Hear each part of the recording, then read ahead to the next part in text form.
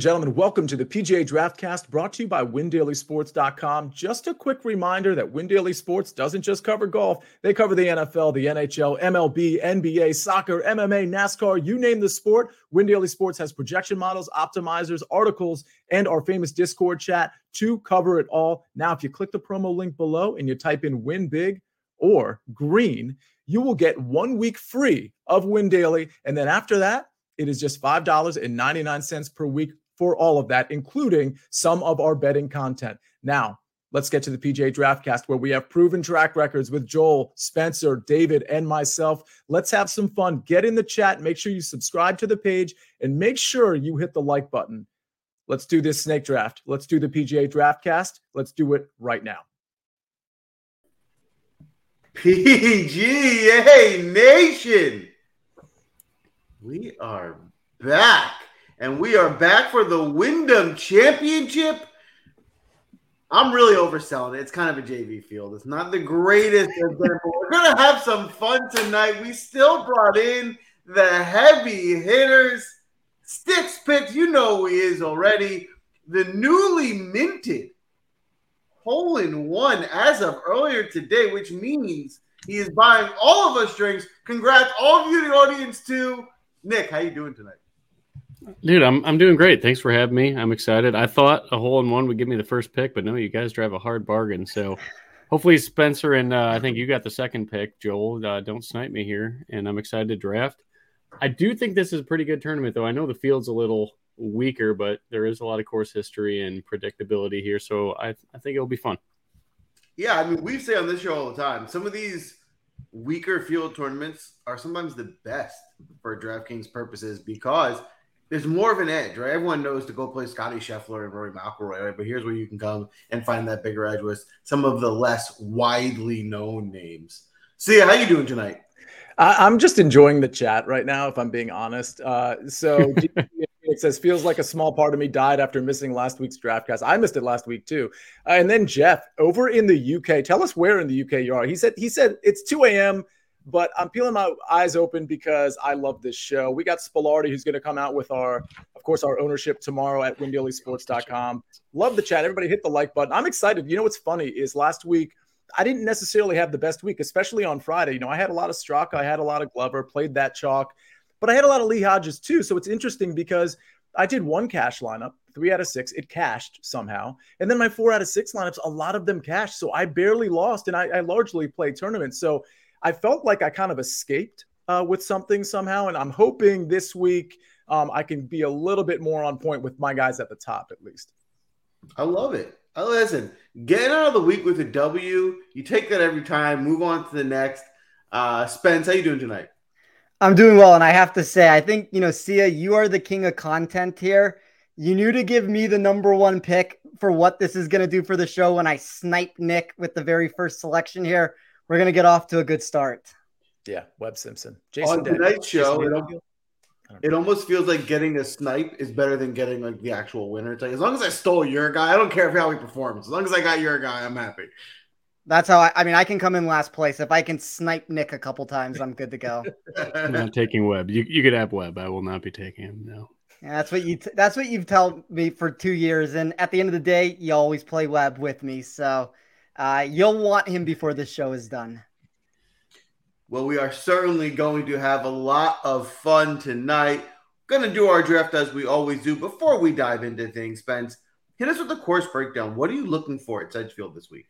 Yeah, there's a lot of rollover predictability at this course. So it's going to be a little over 7,100 yards, par 70. There's fast Bermuda greens. I would say that the greens here are very typical of what a Donald Ross design would give you with the small surfaces throughout the property. There's going to be a lot of slope to this facility. A lot of that adds into the mix for why we get an increased rate for 3-putt percentage on the track.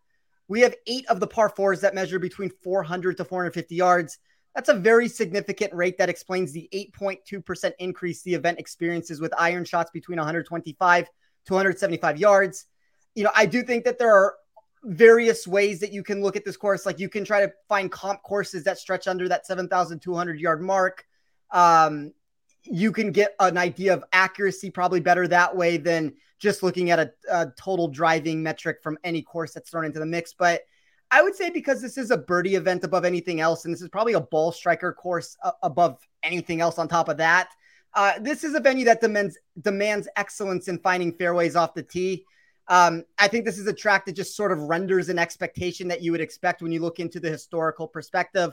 We see that with players like Webb Simpson continuously producing at this venue. So it's going to be a fun tournament to talk about because I'm not so sure ownership is necessarily where it should be on some of these players. And, you see some of it overdone, you see some of it underdone. I think there's an edge to be had. And I would say this is more of my standard of event of what I like, because we've now lost the, Scotty Schefflers, John Rahms, Rory McIlroys of the world. There's a lot more to dive into here for where I think we can get an edge. Well, we are certainly going to break it down tonight. I'm going to pull up the draft board and get that started. As we referenced earlier, it's going to be Spence, then me, then Nick, and see the audience going forth. As a reminder, this is your typical snake-style draft, like you would any fantasy football draft. Spencer, you'll be going first. It looks like your pick may already be in. Wow, you got a lot of left over, I'm good man. to go. I can just get out of here tonight. Consistent. That is a great team in 2018. Hey, wait, I forget. We talked about Styx's hole-in-one, right? We already talked about that, right? It was mentioned, but Hey, I don't think we've heard the mentioned last it, of it for tonight. Just real quick, and I also have a question for Spencer about his course preview. That it's at least an important question to me, and I don't know if it's answerable. So, Spencer, I'm going to put you on the spot with a question that I don't know that you can fully answer. But Styx, you got a hole-in-one today. Like literally, it was probably like minutes after we confirmed you were on the DraftCast. So I think it's kind of like a PGA DraftCast bump sort of thing. With that said, can you just like walk us through it? Maybe give us the 30-second version. Yeah, absolutely. So I was actually pretty pissed going into that hole. I bogeyed a pretty easy par 5, reachable one. Fluffed a wedge on that hole. I still don't even want to think about that hole. But yeah, come up. It's an uphill par 3, about 191 yards, I believe, is what the rangefinder said and the scorecard said. So the pin actually played to the number. Tiny bit of wind to like 2 o'clock, give or take. So it was either a full 6 or a soft 5. I went with a soft 5, hit it a little cut, probably about 5 yards at most left of the flag, started coming in, and like down Ross Greens, this was sloped to the back. Landed pin high, took about a little bit, 1-2 hops forward, and then started coming back down the hole or down the hill, and just disappeared, and we all saw it go in. So it was pretty awesome. So by far, the coolest moment in golf that I've had, and I play a ton of golf. Always, like, every day I'm on the course, and like if you hit a good par 3 shot, you ask for the 30-second show. Sorry about that. There's just so many days I'm like, I just don't think it's ever going to happen. And today it's like it was the least expected thing ever, and it was sweet. So yeah. So everybody, if you haven't already, it was cool. Check out Styx Picks on Twitter, because I mean, obviously we don't have the video of the shot, but we have the video of him, or he has the video of himself kind of picking up the ball outside of the hole with his friends around it and whatnot. So go wish him a congratulations on that thread and hit the like button and all that stuff. Spencer, here's my question for you. I do want to get the draft started, but so we've got like a narrative about this course that I think is pretty on point. Like, listen, you want to keep it in the fairway. You want to be able to get your approach shots, close, and it becomes a putting fest from there. And I think the narrative is like, let's keep it in the fairway. But there's also those guys that are inaccurate, at least, when we look at the accuracy off the tee, but they're probably going to club down. I'm just wondering, when you're looking at that, like, how do you distinguish? Because I like a lot of guys that are, quote, inaccurate, because I think they're probably going to be clubbing down and keeping it in the fairway. A lot of those guys have been really hot on approaching with the putter. So I'm just, I don't want people to think, oh, I got to go just with the super accurate guys, because then everybody's going to be doing that. And a lot of those guys are going to crash and burn too. So I'm just curious how you're handling that juxtaposition.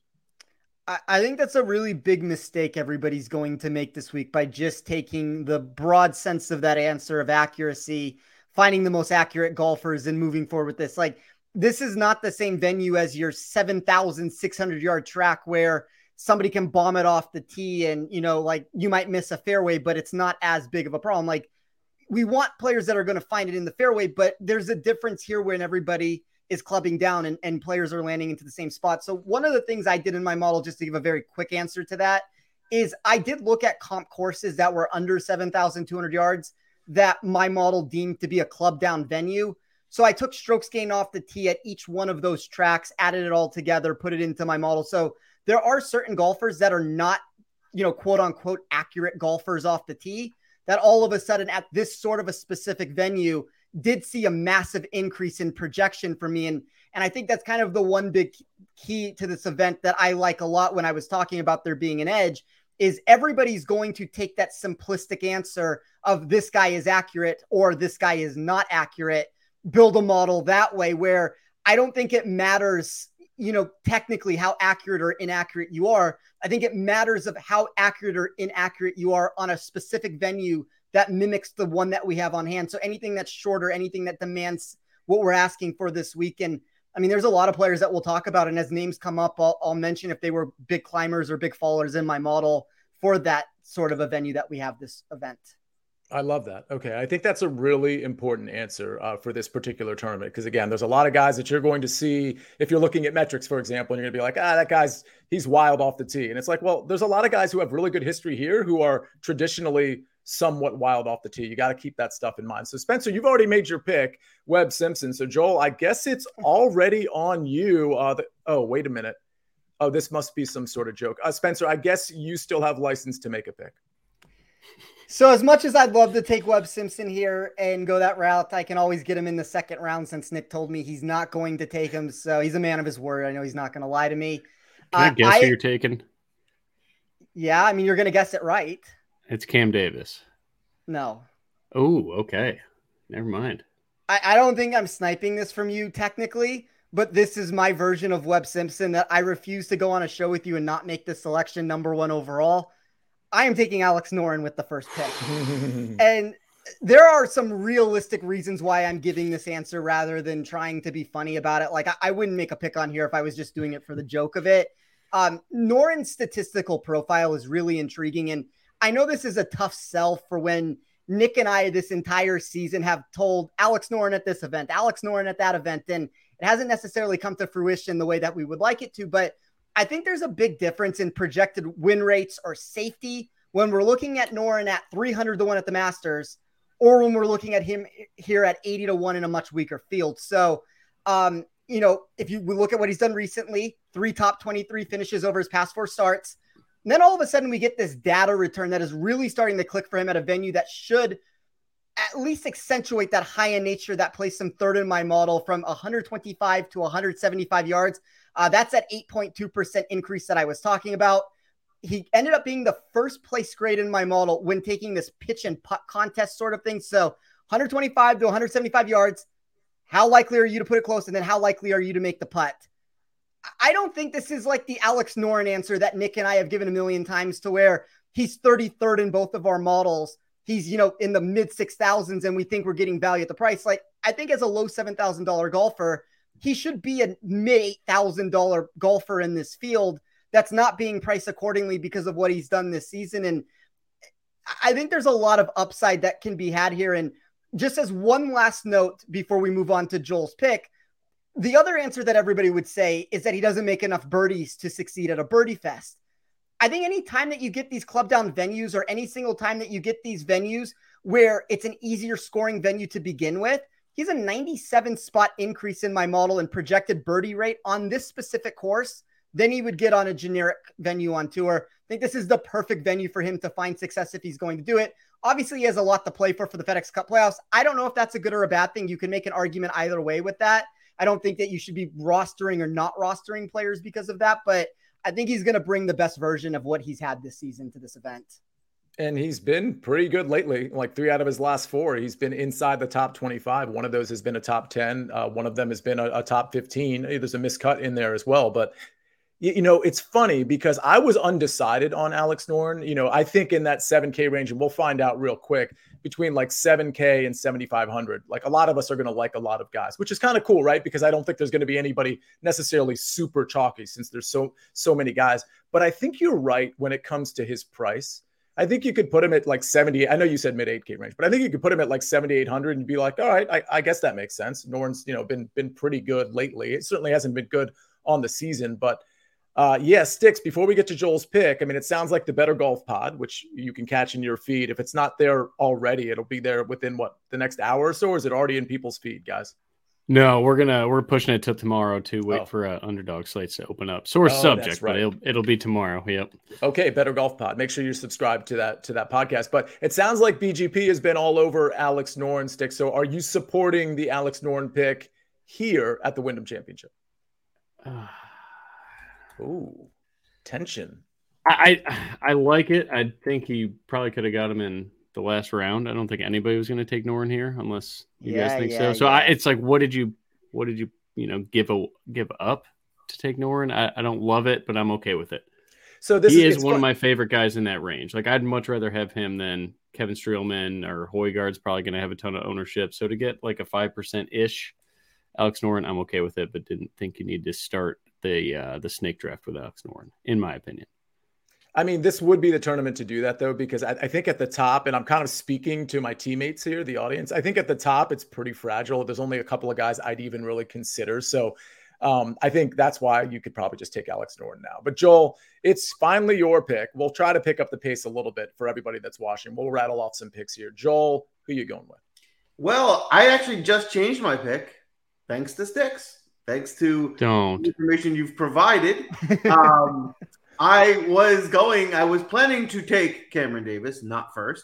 Now that you've mentioned him already, I figure I better get him now before he goes first. So he was going 1-3. Table talk backfires. The reason for it is we've seen it. We've said this on the show often. He does really well on these types of courses where he has to club down, take his driver out, be more strategic. This is like the type of setup that he excels.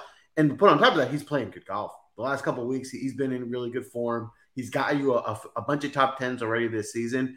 At 8,800 at ownership, better than the guys surrounding him, I think Cameron Davis is a really good pick this week. Yeah, Spencer, I want to kick this to you before we get Nick's pick, because I seem to recall looking at Cameron, and I don't know that this matters when we're talking about Cameron Davis, but looking at his metrics as of late and just not being super impressed. Again, it's Cameron Davis. This does seem like a pretty good track for him, and he's a talented player, like relative to the rest of this field. Are you in or out on Cameron Davis? I am in on Cameron Davis for the reasons that Joel mentioned of this being a club down spot for him. And you can even see that in my model of where he sees this massive increase in projected strokes gained off the tee. I know he has the distance, and that's like where that kind of creates this weird situation for everybody that they think he's a bomber, and he is a bomber, but he's actually better when you remove that club and you tell him he can't hit it for whatever reason that is. The weight of proximity numbers always look good. He actually was the number one player in my model when I ran this for safety. And I think that that's a really interesting answer for a golfer that's 10%, 11% owned right now. Like, that's not a ton of ownership around him. So I like the pick, Joel. Yeah, and I'll correct myself a little bit. He hasn't been bad over the last few tournaments. His approach play has been really good. I mean, a couple spots where it wasn't great, but he's popped on approach. The putter's been okay. It's been kind of on and off, but you could say that about probably 80% of the field. But ball striking wise, he's gaining basically 4 out of the last 4. One was negative 0.01. So yeah, Cameron Davis in good form. All right, Nick, we finally get to you. You're our special guest, but you're really just a Win Daily guy. So I don't even know if we can count you as a guest, but you seem to be laboring now. You've taken over the Spencer role because you're like squirming in your seat and you've got this aw shucks look on your face like somebody just took your guy because somebody just took your guy. So who is your guy now? Spencer. This is historically where I convinced Nick to take Webb Simpson on Better Golf Pod. Not happening. I'm going to, I really, really, really wanted Cam Davis. Everything about, Spencer and I have been talking about Cam Davis on club down spots forever, and he finally just peaked at every single part of his game at the 3M. I'm just going to take the punt. Give me Hideki. Oh, wow. Hideki, explain yourself. Just best player in the field. I'll take him. That's fair. I mean, you know what's funny about Hideki? Like when I look at his if you were to ask me like, okay, how's Decky looking last 24 rounds, which is a short sample size, mind you, but I think most people would be like, probably pretty bad. Last 24 weighted tee to green, I have him number 1 in this field. So, I mean, I don't, and by the way, weighted approach, I have him number 2 last 24 rounds. So I don't really like Decky this week for some reason, but the metrics support that what Nick said is right. He's the best person in this field. So Joel, while we're taking audience nominations, I got to ask you, because that 10K and above range, I'm just not that huge a fan of. But I don't have a huge argument against Decky. What about you though?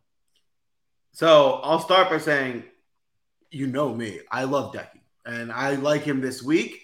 I agree with you though, Sia, in that my strategy this week is that I don't feel like I need to go up to that range. I think I can be more balanced, staying 8K and not having to dive too low. So if I am building lineups where I'm going on more stars and scrubs approach, Decky will probably be the first guy in that top tier I'll go to. But in my more balanced lineups, obviously it wouldn't work. All right. Well, we have some nominations that are in. Can somebody confirm whether we have an actual confirmation on any of these guys? It looks like maybe Henley would have gotten ratified. Looks like Russ is definitely the leading. Yeah. And for those of you that are new, to get somebody ratified, you just have to have two nominations. So Russell Henley, definitely. Nick is right. Jack Fisher and Danny DGCB28. Very catchy, Danny. Impressive. They have nominated Russell Henley. Who is the second one in? Can anybody confirm? I don't know that we have a second one in. Looks like Henley and Hadwin. Okay. Questionable. All right, but we'll take Henley and Hadwin. I guess those are our two guys. Henley makes sense. I mean, I'm not going to argue against Henley. I'm trying to let me take a look at his own. Do you guys know where he's looking at from an ownership standpoint? Yeah, that's high. So you guys, we're just kind of doing the chalky like standard thing here, which is fine. I don't have a problem with Henley. Hadwin, I want to get your opinions across the board on Hadwin. Just real quick stuff. Spencer, I'm going to start with you. Yes or no on Hadwin? I am in on Hadwin. I think that when you look at some of his metrics, they are a much better course fit here than the back-to-back miscuts that we've gotten. I think this is a nice buy low spot for him. Yeah, 10% ownership offsets Henley at least a little bit. Joel, in or out on Adam Hadwin? I'm in. Mainly price tag and ownership for his upside is, I think, a really good formula. Nick, is it 3 for 3 or 2 for 3?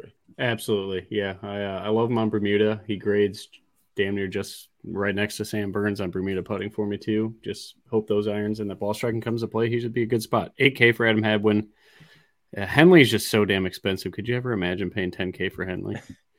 Yeah, it's pretty crazy, and he's popular too. But I mean, listen, he grades out well. He's safe. He feels pretty safe to me. But is that how you want to play your tourney team? That's a sort of a separate question. But I don't mind Henley. I'll have him in some lineups. So I mean, I'm not trying to be overly critical here. All right, Nick, you got Hideki Matsuyama, and who's next? All right, I'm taking a page out of Spencer's book. If we got to go ugly early, I'm going with Thomas Dietrich. I love that pick so much. So speaking of I'm sorry to cut you off, Nick. It sounded like you were stopping there anyway. But so this is one of those guys, and Spencer, I'm going to go to you here because this is one of those guys where if you look at his metrics, well, he's not accurate off the tee. So okay, I guess he's out. But I assume, and maybe you could explain this better, or maybe you have more intel than I do. It's not like Thomas Dietrich and his caddy go to the course and they say to themselves, "Oh, I guess we're screwed because you need accuracy, you need to be in the fairway here." Like obviously they're talking strategy. I gotta think Dietrich knows to keep it in the fairway. And the thing about Dietrich, and I'm not a Dietrich guy, I've never drafted Dietrich on this show, but his approach play and his putting have been very, very good. So if he keeps it in the fairway, and if his approach and putting are really good, and I'm trying to eye his ownership here. I can't imagine he has a ton of ownership. And, it's less than 10%. It's creeping up there a little bit, but I think this is a tremendous value with the listen, it's not safe necessarily, but the upside seems to be there. So Spencer, what say you on that? I think this is a very similar answer that I gave with Alex Norton. It's a little bit different with more of the inaccuracy that he has off the tee, but he's good historically at these shorter venues where he does club down. The putter is great for him. The weighted proximity is really what you want to see. I think he's a good pick. He's going to be sub 3, 4, 5%, depending on exactly where he comes in. I'm always one of the proponents, like you said, Sia, that you don't take Dietrich. Well, I take Dietrich every single show here. I probably would have taken him this week if he would have fallen to me at some point. So I like the pick. Yeah. And I'll have my, just FYI, I'll have my outrights in the Win Daily Sports Discord. And I've got 5. One's kind of a long shot at 80-1, but the furthest one other than that 80-1 long shot is Thomas Dietrich at 60-1. So, I mean, I do think the other 3 are a little bit safer than Dietrich, but I do think Dietrich offers some pop potential, especially with how fragile it is at the top of this field. Joel, it's your pick. So real quick, in or out on Dietrich, and who is your second guy in after Cameron Davis? So I am actually not in on Dietrich this week. So I'm a little bit different from you guys, mainly just because there's other guys in that general vicinity that I prefer. And then, as I mentioned before, who are those? If you don't mind me asking, who are those guys? Because I'm looking at it like everybody's going to go to Harris English, Eric Cole, and Billy Horschel. And I think Dietrich has much more, top 10 upside if that's what we're looking for at that price than any of those guys. So, Sticks, appreciate your question. Hold that thought for about 25 minutes from now. I don't know the rules. Yeah, I don't know the rules. I don't want to make the same mistake you made and give you my pick when then I will lose. But we will get back to that. And actually, I literally am changing the pick right now because you just mentioned one of the guys that I thought would have been around later that apparently won't be because of your mention. So I'm going to go ahead and take Billy Horschel. And my explanation behind it is I like Billy Horschel because I was playing him a lot last week in Showdown. He's playing better. He's been pretty bad this year, but he's playing better. As your game is on the rise, there's no better spot to get to than a course where you've had a good history, a course that you like. And his one big glaring weakness right now is his approach play. It just hasn't been very good. This is the course to get that right? It's not the most challenging course for approach play. If he's going to hit the driver well, be good on the putting greens, and get a little bit of leniency on the approach play, this is the spot for him to get right. Fair enough. I don't hate that. I'm not going to play Billy Horschel. But I get the logic, and obviously the history here is pretty solid. All right, Spencer, you got back-to-back picks, but let us know on Billy Ho. By the way, Sticks, you can't be on Billy Ho. I know you're not a big fan of him in general, but is it a no on Billy Ho for the Wyndham Championship? Classic. What a rookie. Can you believe this guy? Gets a hole in one, thinks he can do whatever he wants. Well, I've been having cocktails for the hole in one. No, I think the ball striking is all over the place. I do respect the course history, but I think his ownership is going to creep up to 15% just because everybody got to see him on TV Sunday. So that's, I think Dietrich's ball striking is in a much better spot. His accuracy has actually been solid lately. And again, the club down thing, I would just much rather pivot to a 5 to 6% owned Thomas Dietrich.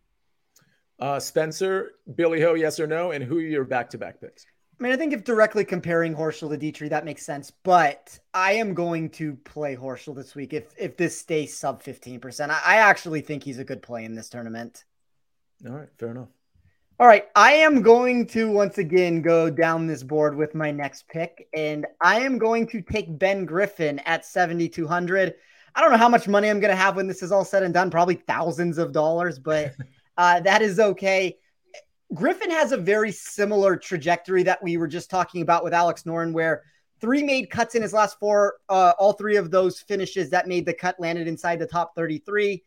I don't know if I necessarily think he's going to win the event. Like, I have an outright ticket on him at 90-1 that I thought was a very enticing price. But, between the weighted putting and the Donald Ross courses and his top 5 that he had at this venue last year, and just historically how he's produced at some of these shorter venues in the past, like those are all top 10 grades for me in my model or top 15 grades for me in my model. And I think this is one of those spots where the ownership is starting to move up. I'd like to say that, he was the number 1 player for me in my model this week. That's not from an upside answer. Like, I think for upside, obviously things shift there, but there were so many safety metrics that I had that pushed him up the board where some of these other guys were so boom or bust in different iterations of how I ran the sheet. You could say that the weighted proximity for Griffin is something that you could worry about. And sure, I would say that that's fair, but I think this shorter track actually helps him with that.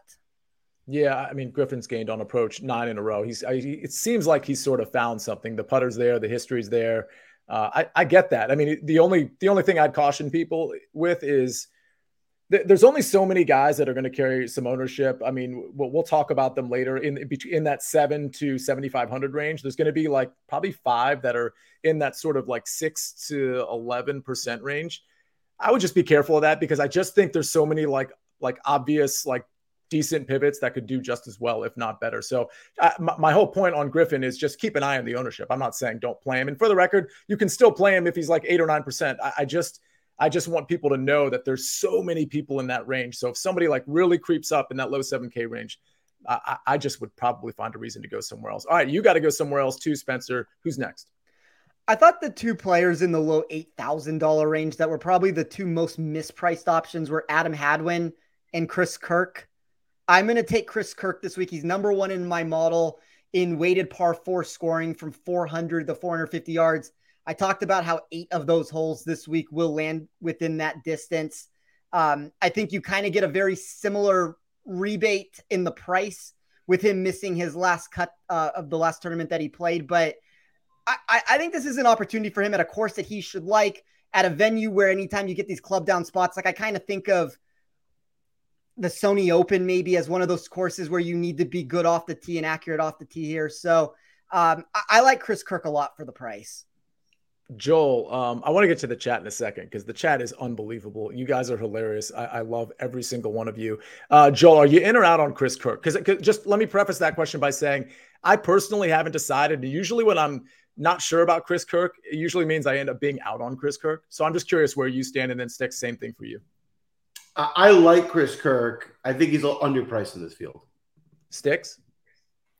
I love him, but man, if you look around the betting market right now, he is a dog in every single matchup against people that, JJ Spawn's a big favorite to him. So that's a little alarming because I do kind of factor that in for me, trust bookmakers if it's a bookmaker that, you value. But other than that, he checks every single box for me. So it's I'm kind of on the fence right now, but if I had to, it's usually going to be in favor of Chris Kirk. Absolutely.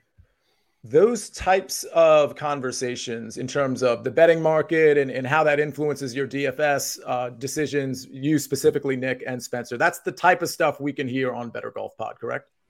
Yes, absolutely. Yeah, we go into that in great detail. I love that. Love that podcast. Everybody, please check it out. Joel, you got Cameron Davis, Billy Horschel, and who is next? All right, I'm diving in here. I'm going to get pretty chalky. I think this is a guy that's a really good course fit. I think he easily could have been another $1,000 in this field. So I love the price on Denny McCarthy. I think people might be, I think he's going to be chalky. So I don't think you're going to get an ownership benefit. But my thought is, he wasn't great at the Open. He missed the cut. Maybe people are going to start coming off of him. If you just give him a pass there, maybe even the last 2 weeks, he's been great this season for an extended period of time. I think he's going to get back into that good form we've seen before the Open. Yeah, I agree. I mean, he's going to be popular. He's going to be the highest owned guy in the 8K range, probably in that 18 to 20% range, I'm guessing, because he is really underpriced. And again, I'm not saying you shouldn't play Denny McCarthy. I'm just arming you with the information that he's definitely going to be chalky. But it's hard to say no, Spencer, to Denny McCarthy. I'm curious what your model is saying, though. Are you in on Denny or no? I don't love the ownership around him. It doesn't mean that I'm out right now. Like I have him as the second highest owned player, and I have him. I'd be curious to hear what Nick has him at, but I have him at about 24%. Yeah, that's pretty high. Okay. Sticks, you looking at the same stuff? Yeah, 22 is what I got. Yeah, I mean, and I don't know, maybe people will jump off of him because they're seeing that ownership this early. Yeah. Does seem safe. Absolutely. And if you think he's going to win, like you kind of got to play, you got to play him if you think he's going to win. With that said, real quick on the chat, I mean, you guys, DT in Phoenix, otherwise known as Dave, there's no context for this. I just want to read the comment because there was context, before it. The semi-pro stuff. Yeah, he says, we filled a need, nothing personal. We needed clean clothes. Just classic, just great stuff. DT in Phoenix was watching a different show of mine, the Early Wedge, this afternoon at 3:00, and he got Coach fired up. Yeah, well, he didn't really get him fired up, but he got Coach fired up. Do you guys want Coach to stop by this show? He doesn't really do DFS, but he should stop by he'll stop by the show. What do you think, audience? I think he's a good listen. Yes.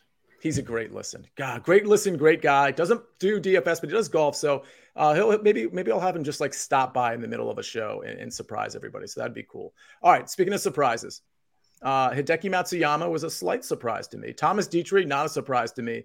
Nick, who's the third guy? I mean, there's plenty of upside in your first 2 picks. Is that where we're trending? Who's next? Yep, we're going more upside. Other than the last 2 weeks, I have loved what I've seen with the new putter from Mr. Siwoo Kim, course history himself. One of the most elite ball strikers in this field, which isn't saying a whole lot. But again, just going to the betting market, he's a 10-point dog to Russell Henley, who's 1,200, I think 1,200. Yeah, 1,200 more expensive on DraftKings. So, yeah, I'm going to take Siwoo all day long there. Yeah, another guy that seems pretty safe. Joel, he'll be popular, no doubt. He will be popular. Joel, in or out on Siwoo? In. I like Siwoo a lot. Similar reasons as Denny. I think from a talent perspective, from the price where he's at, I'd rather play guys like Denny and Siwoo than pay up for the Henleys and the Deckies and be just more balanced that way. So Siwoo definitely fits that profile this week. Speaking of balance, Spencer, before I get your answer on Siwoo, if you're playing a cash game, don't you just start with, you can do it with you can start with Henley or somebody up there if you want, but don't you just start with Siwoo and work down and have this super balanced cash game lineup? Wouldn't that be the way to go? Spencer, any thoughts there? This might be a controversial take from the answer that I just gave, but I think if I was starting a cash game lineup, I would rather start with McCarthy over Siwoo Kim. Fair enough, but the point is still the same, right? Because you could start with Siwoo at 9,000, go to McCarthy at 8,700. You're left with a ton of money to just swing at some of those what people will perceive to be safe guys in that low mid 8K, high 7K range, right? I think in general, if you look at, even if we're not talking cash game builds here, and this probably maybe gives away too much strategy on my part, but I think there's a lot of value to be had in that range to begin with. Which is what makes this board difficult, because I think, Sia, you and I seem to be on the same wavelength here, to where there may be some overpriced options near the very top or towards that range, wherever you want to cut that off. So I don't, without naming players, yes. I think there's a lot of names in that section. All right. Speaking of naming players, we have our two guys, and I like both of these. So it's interesting. It's Adam Schenk and it's JT Poston, right? Did I get that right? It looks like Model Maniac has confirmed back 9 bets, otherwise known as Byron. Did you just ride your bike for a week? Tell us how many miles you rode your bike. I didn't get the details. I just know you went on a crazy journey. Adam Schenk, I really love, in spite of the fact, everybody should know this, his history here is really bad. But his upside just seems so good. I got to think that the way he's been playing lately, by the way, the last 7 tournaments include 3 missed cuts and 4 top 7 finishes or better.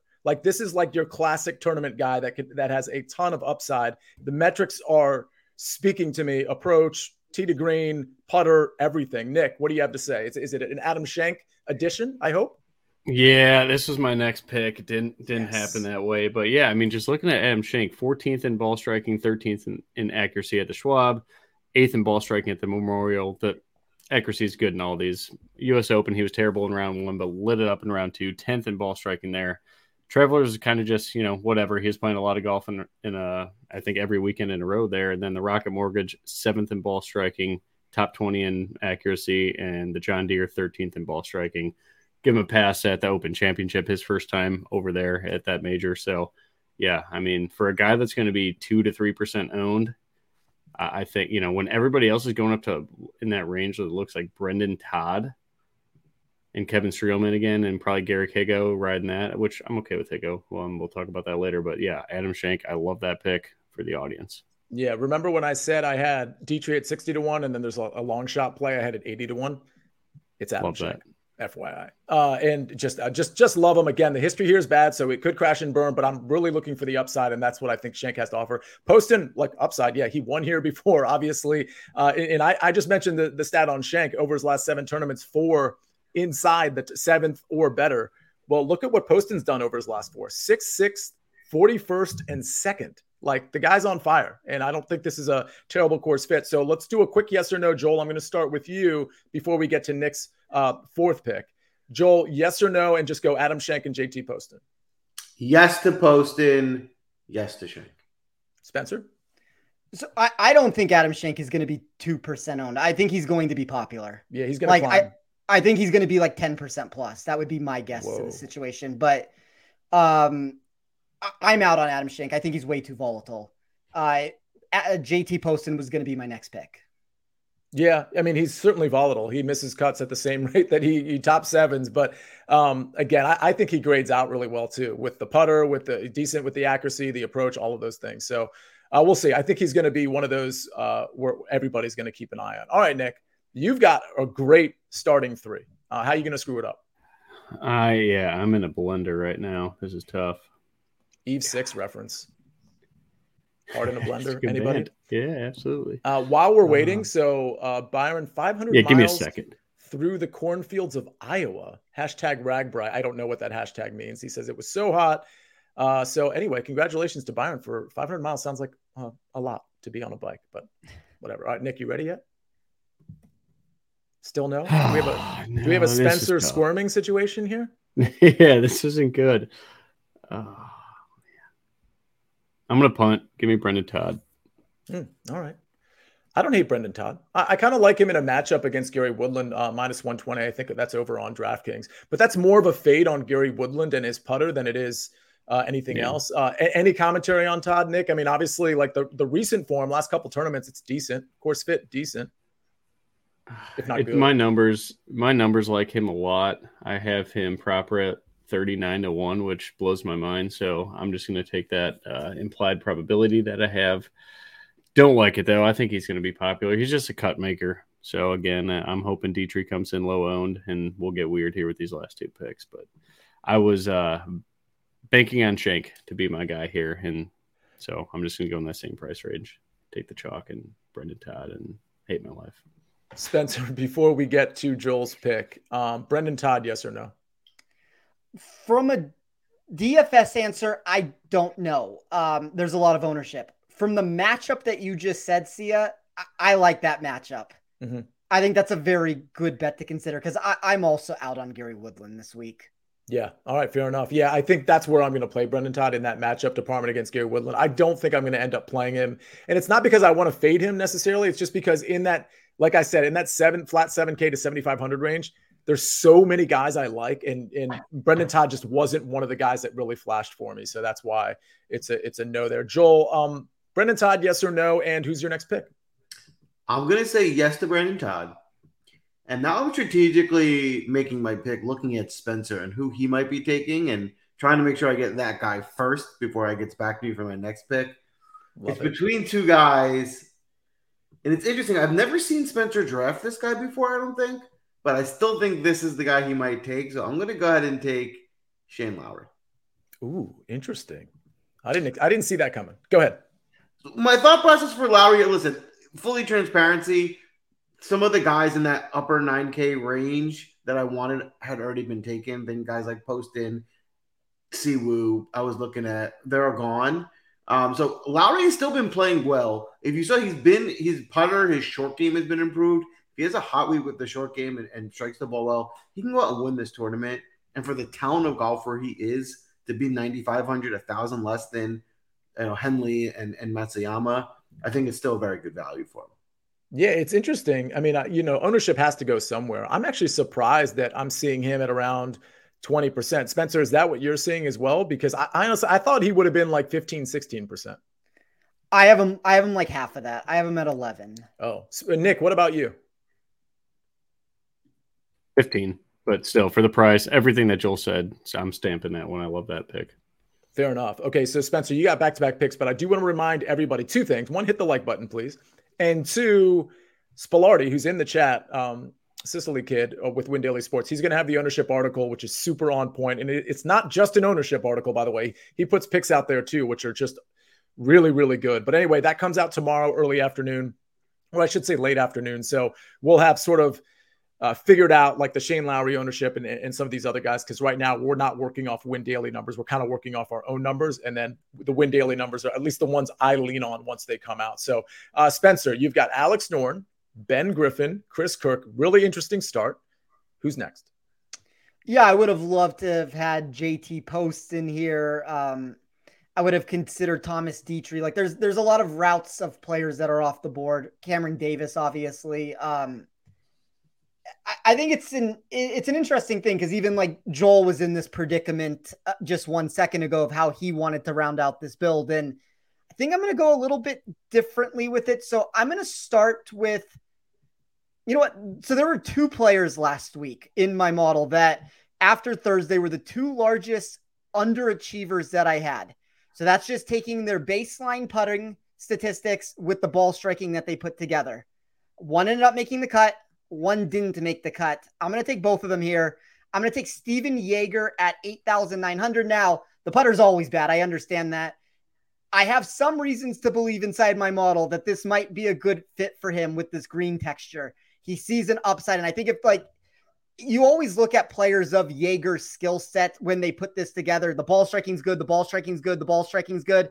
As soon as the putter's good, they win a golf tournament. And that's what we're waiting on right now is 1 week that the putter can be good. The second player is going to be a very similar answer to the Cameron Davis response of earlier. I just think for a lot cheaper, that's going to be Taylor Pendrith for me. My model seems to think he's better in these club down spots. I know markets don't necessarily love Pendrith this week, but top 15 of my model in pretty much every iteration of how I ran it. I don't think that missed cut last week is quite indicative of how well he played. I think it might be a really nice buy low spot for him where the stats are actually better than the performances have been. So a couple things here. Pendrith is so interesting because I liked him a lot last week. I played a lot of him and Keith Mitchell last week, which I don't think were like super popular players. Obviously, Keith Mitchell ended up paying off kind of for all the wrong reasons. I don't know. I didn't really like how he got it done last week, but Pendrith is one of those guys, like I've kind of made a commitment for myself that if I'm on somebody and they miss the cut, like the next week, unless the course is drastically different, and this is a different course, it's certainly shorter, I'm probably going to go back to him. So I'm going to have some shares of Pendrith, even though I think it's potentially crash and burn season. The thing about Jaeger that I love, and Joel, we'll get to your pick in a second, and Sticks, I'm going to ask you about Jaeger because, yeah, the putter's not good long-term. But if you look at the last 7 tournaments, he's gained with the putter in 5 of the 7, which to me, when I see stuff like that, and some of them are like somewhat significant gains, like over 2 with the putter, over 2 with the putter, over 3 with the putter. Granted, there's one where he loses 7.36 with the putter and one where he loses 3.5 strokes with the putter. So yeah, like that's definitely there. That's in the range of outcomes. But to me, if you've gained in 5 out of 7 with the putter, I think maybe you have figured something out. And the ball striking is definitely there for Jaeger, as it always is. So, Nick, I think you're kind of a Jaeger guy, right? Like, how are you feeling about the putter and his chances at this tournament? Dude, my lineup is in shambles. I love Jaeger. That was my next guy, awesome. The German Hammer. So, yeah, I love the pick. I think everything Spencer said, I would echo. I literally wrote down damn near every word that he said. I probably spent too much time with him that I know what he was going to say, but I was hoping he fell one more round, but I love the pick. I think at 8,900, it's a really good spot for a guy that's consistently striking the ball extremely well. You hope the putter gets there a little bit, and he's got winning upside, like Spencer said, for 8,900. That's a no-brainer for me. Going to end up giving out my own card because one of my 5 outrights is, in fact, Steven Jaeger. I think at 45-1, if memory serves. So, Joel, real quick, in or out on Jaeger, in or out on Pendrith, and then go ahead and make your 5th round pick. I'm with them. I'm very high on Jaeger as well. I like Jaeger a lot this week. The price tag, the ball striking. Pendrith, I like. Not as high as Jaeger, but he's someone that would maybe be toward the bottom of my player pool. All right. Joel, you've got 2 more picks to make, but we're going to hear one of them right now. So I'm between 2 different routes. There's a pairing I can afford one way, and I got to go over a cheaper guy the other way. And it's a tough one. But I'm going to go with Benny Ann here. And the main reason for it being, I'll just say it now because I'm not going to take him. It was between Benny Ann and Aaron Rye. I really like Aaron Rye, but the guy I want to take next, I can't afford if I take Aaron Rye. So Benny Ann I had to go with because I could afford him. But Benny Ann's been playing really well. I mean, his last two tournaments, he's made putts, and that's what matters. And if he's making putts, his ball striking, his birdie, his ability to get birdies, that's what translates in a tournament like this. So I think he certainly has some upside, and he also has some scoring upside in that he can get a lot of birdies and get them in bunches, which you get those points in your lineup goes a long way. Yeah, I don't have a problem with Benny Ann. I don't know how much I'm going to end up playing him, but I don't have a problem with him. And his history here is pretty good too. His form seems to be pretty good. Nick, we're going to go yes or no on Benny Ann. Indifferent. I like it. I think it's okay for the rest of his build. Makes a lot of sense. It's very balanced. I think it's a perfect spot. It's a guy that can get hot and make a lot of birdies. All right, Nick, we got another pick to go, but Spencer, real quick, yes or no on Benny Ann? I think where Joel was with his lineup, I like the pick. Okay, so that to me, that sounds like you're not playing Benny Ann, though. I don't know. I'm kind of indifferent also. Like, he's a neutral value. I think he's intriguing because he's sub 10% and the form looks really good. He's not a person that I am removing from my player pool and saying, like, just immediately and saying that I don't think that he has upside. This could work out for him, and I think this is a good course fit for him. All right, Nick, it is on you. You've got Hideki, you got Dietrich, Siwoo Kim, Brendan Todd, and who is next? It's going to be gross, boys. Give me Justin Thomas. Wow. You know what's funny about Justin Thomas, Nick? I just saw his name and I'm like, he's 10% owned, like trending to 11, which isn't high. That is not high by any means. Like every single person around him is higher than that. But the shock of me like thinking, well, 10% of people are still on Justin Thomas. And I'm just shocked by that. But maybe I shouldn't be. Tell us why I should not be shocked by that. I mean, he struck the ball really well in round one last week. I know that's kind of a mixed bag. And for 9,100, you probably want a lot more safety. But everything I put on Bermuda is by far his best surface. Southeast, kind of where he's from. So I'm just going to ride the winning upside, the low ownership that my lineup is kind of dictating after taking Brendan Todd, Hideki, and Siwoo. Yeah, I'm taking guys outside of Brendan Todd that can win this tournament. So I'm going to go with Justin Thomas. He needs the FedEx Cup points. I know that doesn't translate to making a lot of birdies, but I need the upside. And Spencer really killed me with Jaeger because that was kind of the price range that I had left was 88 to 92. So I'm going to go with the best player in my numbers at 9,100 and Justin Thomas.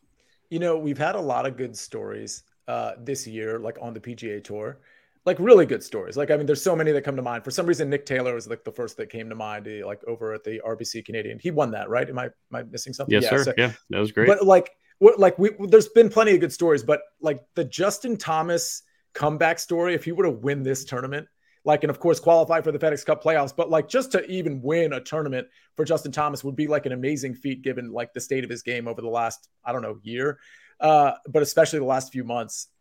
That would be really cool. I'd love to see it. I'm not rostering him, but I'd love to see it. The guy has missed one cut on a Bermuda event, so if for whatever that's worth, I hope he finds some similarities to back home here for JT, so I'm going to take him. All right. Well, speaking of Bermuda, it looks like the chat may have nominated Dylan Wu, and I only bring up the grass style because Dylan Wu gained over 11 strokes putting last week. Like that's insane. But in his defense, he gained ball striking too, so it wasn't like all putter, but it was pretty much all putter. So is Dylan Wu one of our two guys? Did we decide that? If so, can we put in Doug Gim and before we do more nominations, how much do we have left? I mean, not Doug Gim, excuse me. Dylan Wu. How much do we have left? 8,300. 8,300. Somebody mentioned Smalley. I really like Smalley. Is that one? I think we should go ahead and go with. So we have 8,300 left. We can afford Smalley. I see Eric Cole in here. Let's go Smalley. I get a vote in this too. So he's 8,100, right? So we can afford Alex Smalley. Yes. I'm not sure what's not to like about Alex Smalley. Ball striking's there. Putters, can be up and down. He's a member here. 13th and 29th, the only two times he's played here. I think he's another guy that's on that outright card. By the way, Win Daily Sports Discord, I'm not only putting outrights, my matchups, all of that stuff too, top 30s, top 40s, all that stuff. But I like Smalley a lot. So it sounds like some of the chat likes Smalley. Dave is good with Smalley. Gust Card is good with Smalley. Nick, are you good with Smalley? Absolutely. Yeah. Joel, yes or no? Yes. All right. And North Carolina boy. Yeah, I've always given this answer with Smalley. I think anytime that he gets a par 70 and you remove some of that, you get a reduction in par 5 scoring. I think his upside increases. I think this is, for obvious reasons of this being a hometown fit for him, I think it's also a good course fit for him. Yeah, I absolutely love it. I like our team. I think this is a really solid team, actually. I think if you wanted to steal this lineup and just put it in as one of your lineups, I have no problem with it. And honestly, if for some reason you don't like Dylan Wu, there's not a lot of good 6,900 options, but there's some, and so you could swap him out or there's a lot you can do with this lineup if you don't like one or two guys. But I love this lineup. Nick, who is your last pick? You just drafted Justin Thomas. Who's the last one in? Give me Robbie Shelton. Wow. That I did not see. Did you only have a certain amount left? What did you have? 6,300? Is that what I just saw? Yeah, it was him or Tano Goya, but Robbie Shelton, if I use a very small sample size, peaked a little bit with the iron play the first time that he's gained strokes approach significantly since he was on that hot run there at Pebble Beach, Farmers, all that. So I'm going with Robbie Shelton. Wow. Okay. In that range, that 6,300 range, just in case anybody's ever down there, I think Scott Piercy's probably in play. Jim Herman, Richie Warinsky has a good history here. But I'm not going to go in that range, but I just wanted to throw those names out because I think they're decent if you have to go down there. Joel, you have to go kind of low here. Who's your last guy in? All right. So, as I said on my last pick, I took Benyon because I wanted to be able to afford this guy. I mentioned this guy a lot. You all know I like him. If he's going to come off a top 15 finish, I'm surely going back after him. It's Callum Tarrant. He gained a lot of strokes putting last week, and that's his big handicap. He's not a great putter. If he has found something with that putter, his ball striking has been pretty good. I think he can have another really good result if he's making putts this week. So, a guy under 7K, I think there's plenty of upside here with Tarrant. Yeah, and he finished really well here last year, 27th last year in his only appearance. I mean, that is somewhat telling to me. I'll say since I'm not giving anything away here, other guys I like, and I'm talking about our team too instead of Dylan Wu. Matt Wallace is interesting, but I think Peter Quest and Carson Young are also really interesting. So it's just a couple guys to point out if you're flirting with that upper 6K range, which I'm not going to be. Most of my lineups are not going to include a 6K guy, but I just wanted to throw that out there. All right, Spencer. Go ahead. Yeah. If I did take Rye, I was going to take Quest with the other pick. So I agree. Okay. Love it. Absolutely love it. All right, before we get to our first round leaders, which is what we do to close the show, Spencer, we need to close the show with your final pick. This is not the route that I was planning to go, and it feels like I end up with Sung Jae Im every single show that we do for one reason or another, but I have the money to afford him. The course history, 4 top 24 finishes. I know he's kind of been hit and miss recently, but I mean, I can't find anybody left on the board that I think has more win equity than he would. I mean, I guess you could make an argument that I could leave a bunch on and take Sam Burns maybe, but with Hideki and Henley both gone, I guess it's just natural for me to go to Sung Jae here.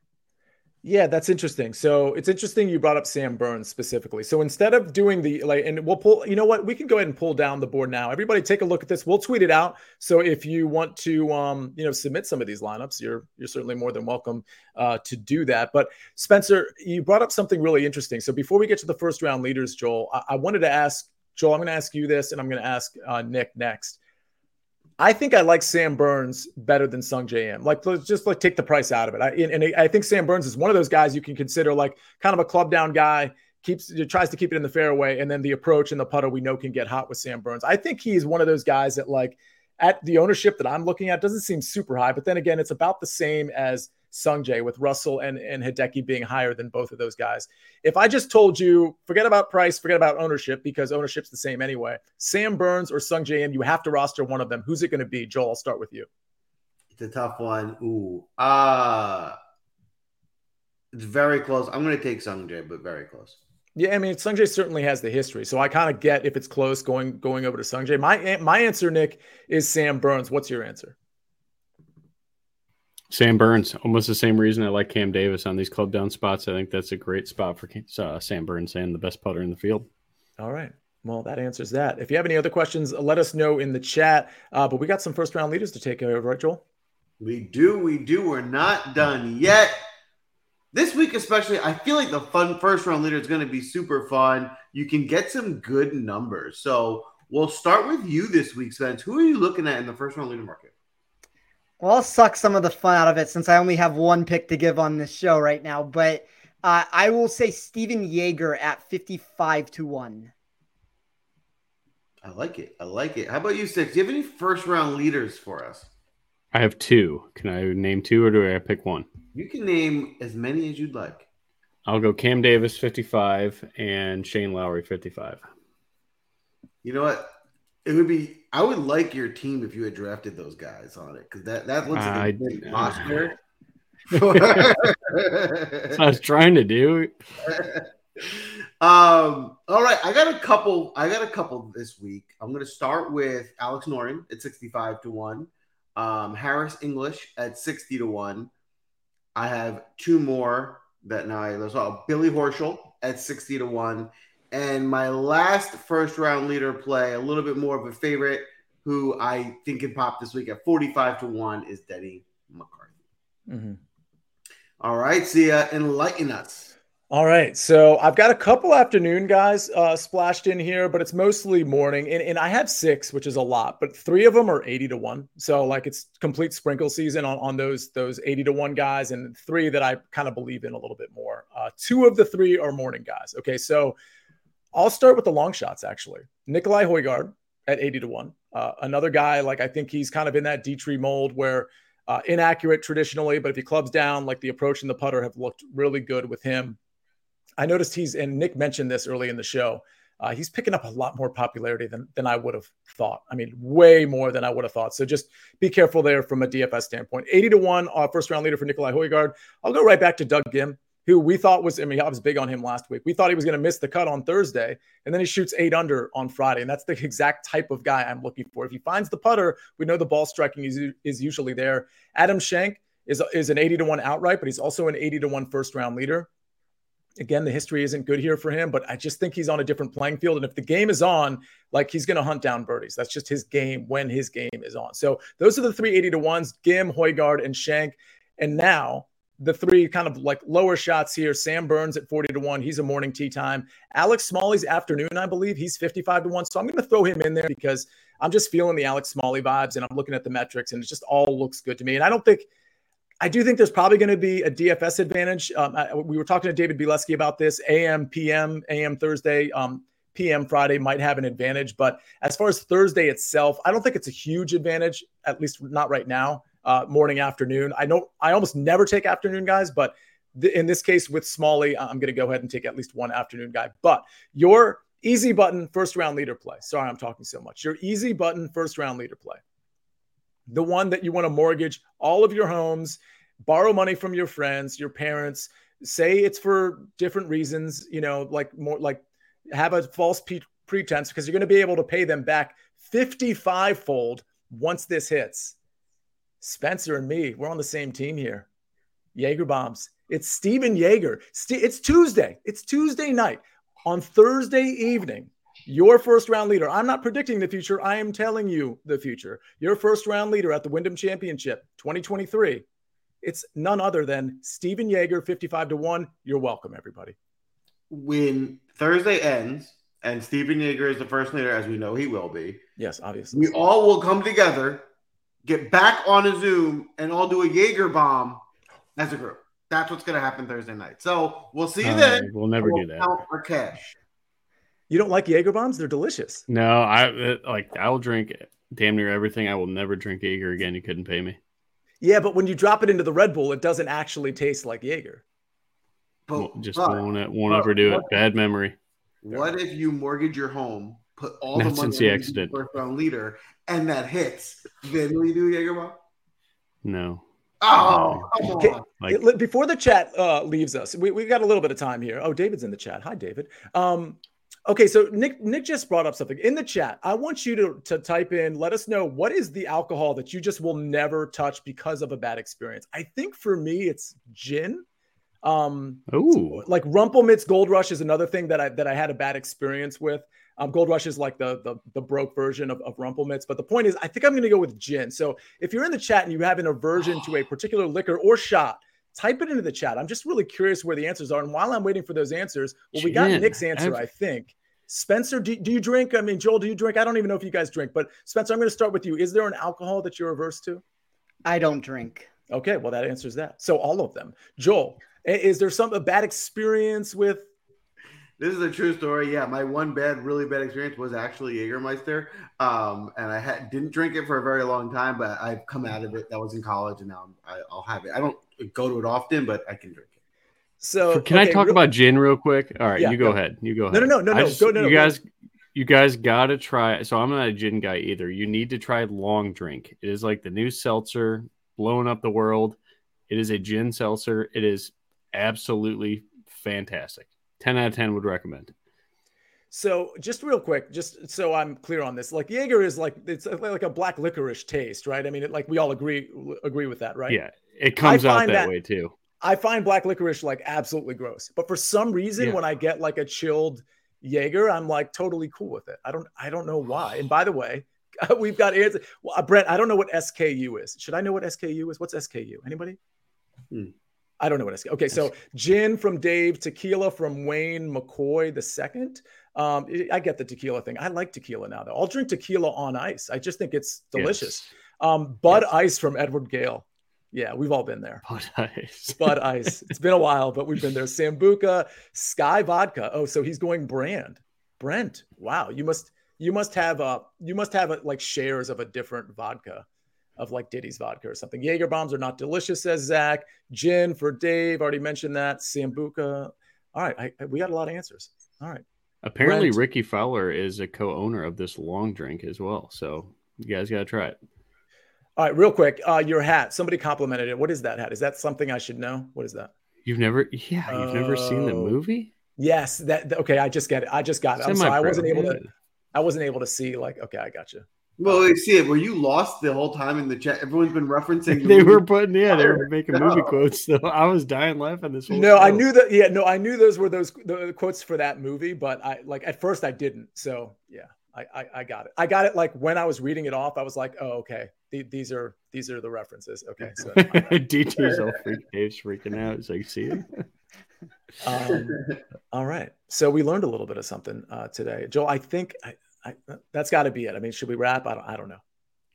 That's a wrap for today. Hey, Stitch, big thank you for coming on the DraftCast. Was a pleasure drafting with you tonight. Well, everyone, give us the like button. Give us a follow. We're going to post these rosters on Twitter tomorrow. We're going to find out who you think's going to win. We're going to crown the winner next week. Anything I'm missing, Sia? We're missing Spilardi's answer. Sicily Kid, ownership article out tomorrow. He says Boone's Farm Strawberry Fields decades ago. Like, correct me if I'm wrong, but that's like the box wine, right?